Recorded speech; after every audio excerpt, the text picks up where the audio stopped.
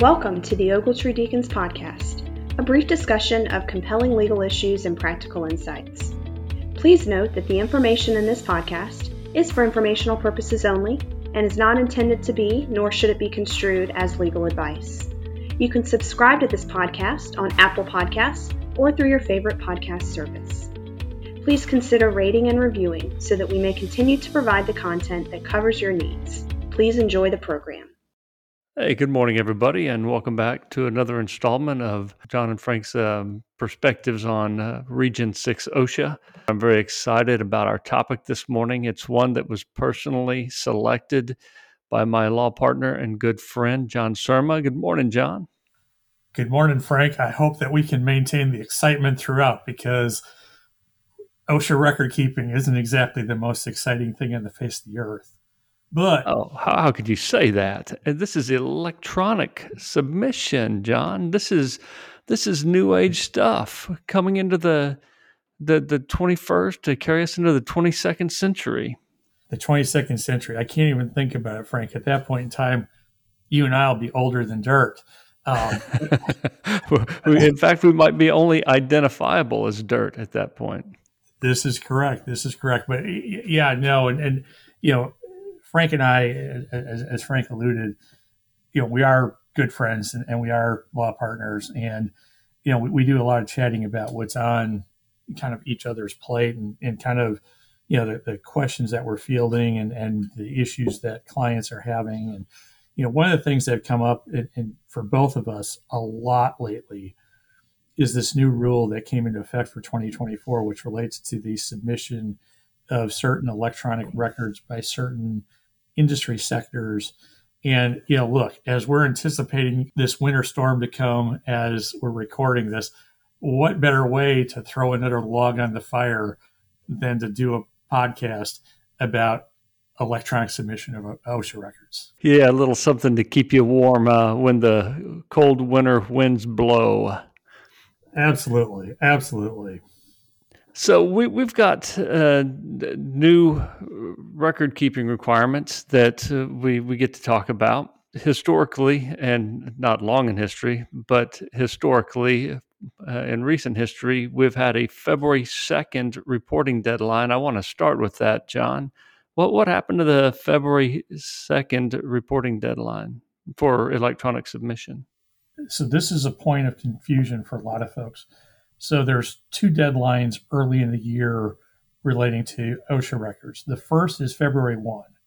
And February 1 is the date by which employers have to post in the workplace their OSHA 300A. That's the annual summary of what happened the year before in terms of injuries and illnesses. And that's the one they must physically post. Correct. At the workplace. Absolutely. And we've kind of kicked this around. We might talk about that prior to February so that in another podcast. That's the February 1 date. And then on March 2, for the last several years, employers with 20 or more employees in certain industry sectors, and that's driven by the NAICS code, have to electronically submit the data from their OSHA 300A form, that annual summary. So up until this year, those employers would post on their bulletin board, their employee notice, whatever it is, the physical 300A. And then by March 2, they had to submit electronically, whether they submitted the actual, like a PDF of the form, or alternatively, the injury tracking application would take data in the form of like a PDF or an image file. I'm not sure if it's PDF or some other image file. They would allow you to create a .csv file, or there's a way that you can actually input the data kind of line by line on the computer from your 300A. But that was all dealing with the 300A. So February 1, and thank you for correcting me, but February 1's a physical 300A posting. March 2nd was an electronic 300A posting. But now we've gotten to expand on that a little bit. Correct. So in another set of industry sectors, so you have Appendix A, which drives the employers who have an obligation to submit by March to the 300A data. There's an Appendix B, which is other industry sectors. And in those industry sectors, employers who have more than 100 employees have to submit the OSHA Form 300, the OSHA Form 300A, and the OSHA Form 301s that are generated for the past year. And I say the forms, the data from those forms, whether they submit an image file, the CSV file, or do individual line-by-line entries. But again, that's only certain industry sectors, and it's only employers in those industry sectors that have more than 100 employees. So, since I've got some cobwebs in my head this morning, John, let's just make sure that that we're recording this clearly. It's by March 2nd, employers with 20 or more employees that have an NAICS code that's listed in Appendix A. Those are the ones that must submit their Form 300A information to OSHA. Correct. And that's all the listed employers with 20 or more employees. Correct. And there's a second requirement for employers with 100 or more employees that have NAICS codes listed in Appendix B. And so when we reference Appendix A and Appendix B, where are those appendices found? So the appendices are appendices to 29 CFR 1904.4. They're actually a little bit hard to find, but if you search for electronic submission of records on the OSHA website and search for Appendix A, Appendix B, they pop right up. That's typically how I find it when I get those questions, and I'm trying to figure out if somebody's NAICS code is listed. Also, if you're looking for, if you're a company, when you fill out your OSHA injury logs, you should know your NAICS codes. But if you are unsure, you can always go to https://www.naics.com/search/ and that'll get you there. But NAICS, for those who don't understand my panhandle of Texas accent, that's alphanumerics for November, Alpha, India, Charlie, Sierra, NAICS. The forms must be submitted by March 2nd. We're pretty clear on that. The forms with the information must be submitted.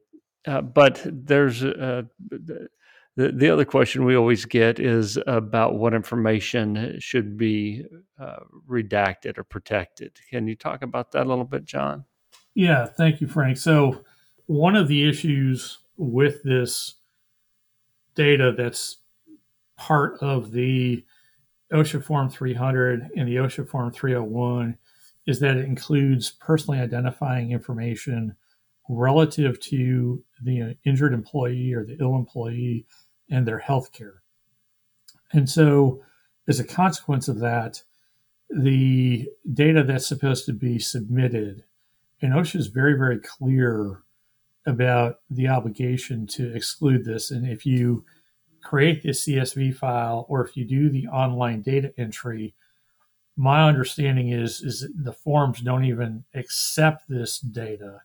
But if you submit your forms in an image file, you need to redact, and for those that aren't familiar with that term, basically blank out or black out the employee's name, their social security number, their telephone number, their home email addresses, healthcare provider information, and family member information. And their home, I think, home address, right? So, yeah, that's right. I thought I you said that. home email. I just want to make sure that sorry. people listening, well, if they heard it the same way I did, just want to make sure they're clear. In case there's any unclarity, home address and email address. So if for some reason or another the form contains either or both, you're not to submit that. do not submit that electronically. Correct. Now, there are a lot of ancillary questions related to cleaning up the 300 forms before they get submitted. And I know you've had a lot of questions about record keeping and how to record and make sure that form is completed correctly. We're not going to talk about completing the forms correctly on this podcast. But we will. We have plans to do so in the next podcast in a relatively short time. But for those of you with immediate questions about some of the general recording criteria, you can go to 29 CFR 1904.7, and there's a good that's the regulation that OSHA prepared, and there's a good Q&A format through that answers a lot of the questions that we're fielding today. John and I will we have plans, of course, the best laid plans of mice and men, right? We have current plans to try to go over the most frequently asked questions that we get about that to try to help everybody out.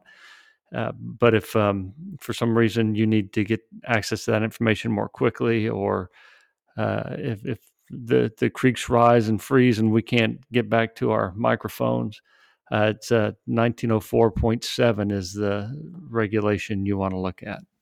To your point, that's really kind of a topic for another day. But one of the predominant questions I'm getting at this point in time, beyond kind of the, what website do I use and the sort of mechanical pieces of it is, how do we count 100 employees?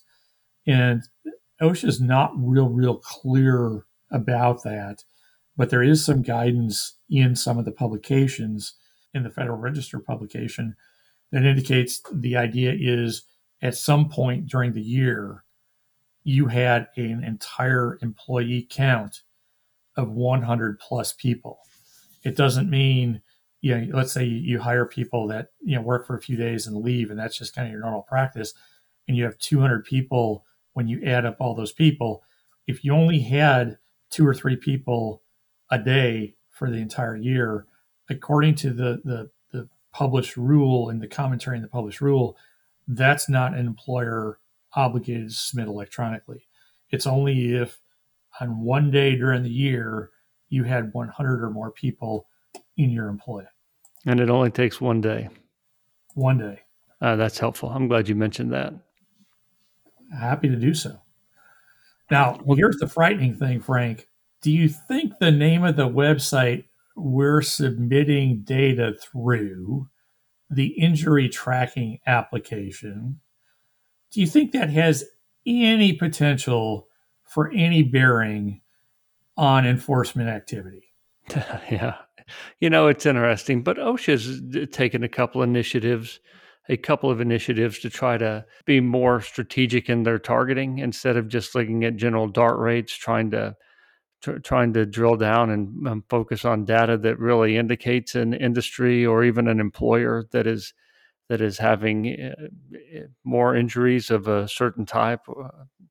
That's kind of part of their overall plan and has been for a few years. While I am equally cynical, John, I at least see this as a possibly affirmative move to try to focus on employers that are having a certain type of injury instead of only because of their NAICS code. In other words, if it's a slip and fall, a trip and fall on level ground, it might not be a fall from heights. It might not be subject to one of the emphasis programs. And so maybe this helps some employers by eliminating them from an emphasis program or being targeted. I agree. I know that's unusually optimistic of me, especially in January, but hey, new year, new start. And my fear is that rather than being put to good, that this is for employers going to be the cause of a certain amount of headache. And I think that, when compliance officers show up for an inspection, I think that, they're now coming in equipped with a significant body of information to allow them to your point, to use their limited resources in a much, much more specific and much, much more targeted way. I absolutely see that as a possibility and a likelihood. Look, I do think, however, that, rather than, like take the site-specific targeting emphasis program, I do think that can be fine-tuned and will be fine-tuned to be more effective along the lines of what you've described. So if your DART rate's high, but it's a bunch of, what would appear to be clearly, kind of non-emphasis programs, not, I hate to say not big deals, but, not the sort of stuff where you're talking about people falling from elevations without fall protection, they may take a second look at, do we really include this employer in this program? Yeah, well, that's certainly my hope, that they do something along that line, to maybe even reward the programs that are effectively preventing the types of injuries that they're trying to target through SST or emphasis programs. Yeah. And Frank, and we've only got a couple of minutes left, so we probably need to shift gears just a little bit.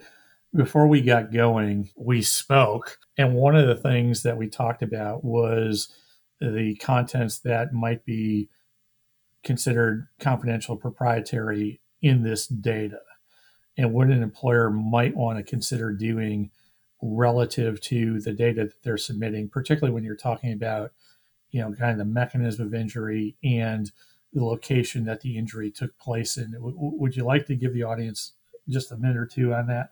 So we were talking about FOIA requests and public access to the information. There is a limit under making a public information request for documents that are available through government agencies like OSHA. And that's confidential business information that can be protected if OSHA is properly alerted that you've got confidential business information in the record.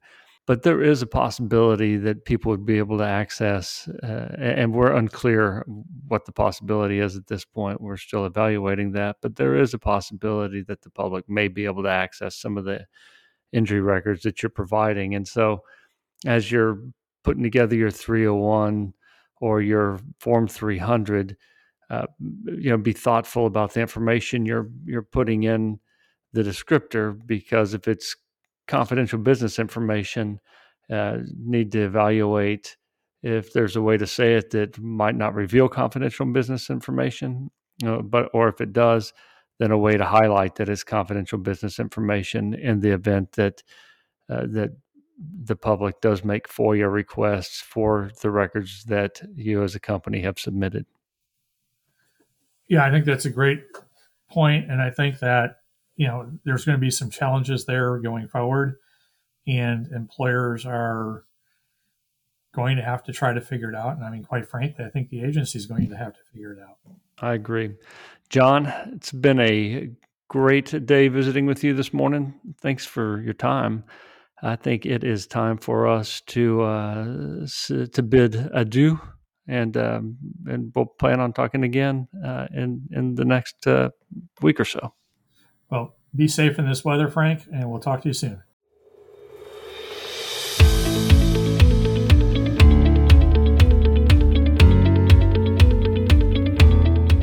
Thank you for joining us on the Ogletree Deacons podcast. You can subscribe to our podcast on Apple Podcasts or through your favorite podcast service. Please consider rating and reviewing so that we may continue to provide the content that covers your needs.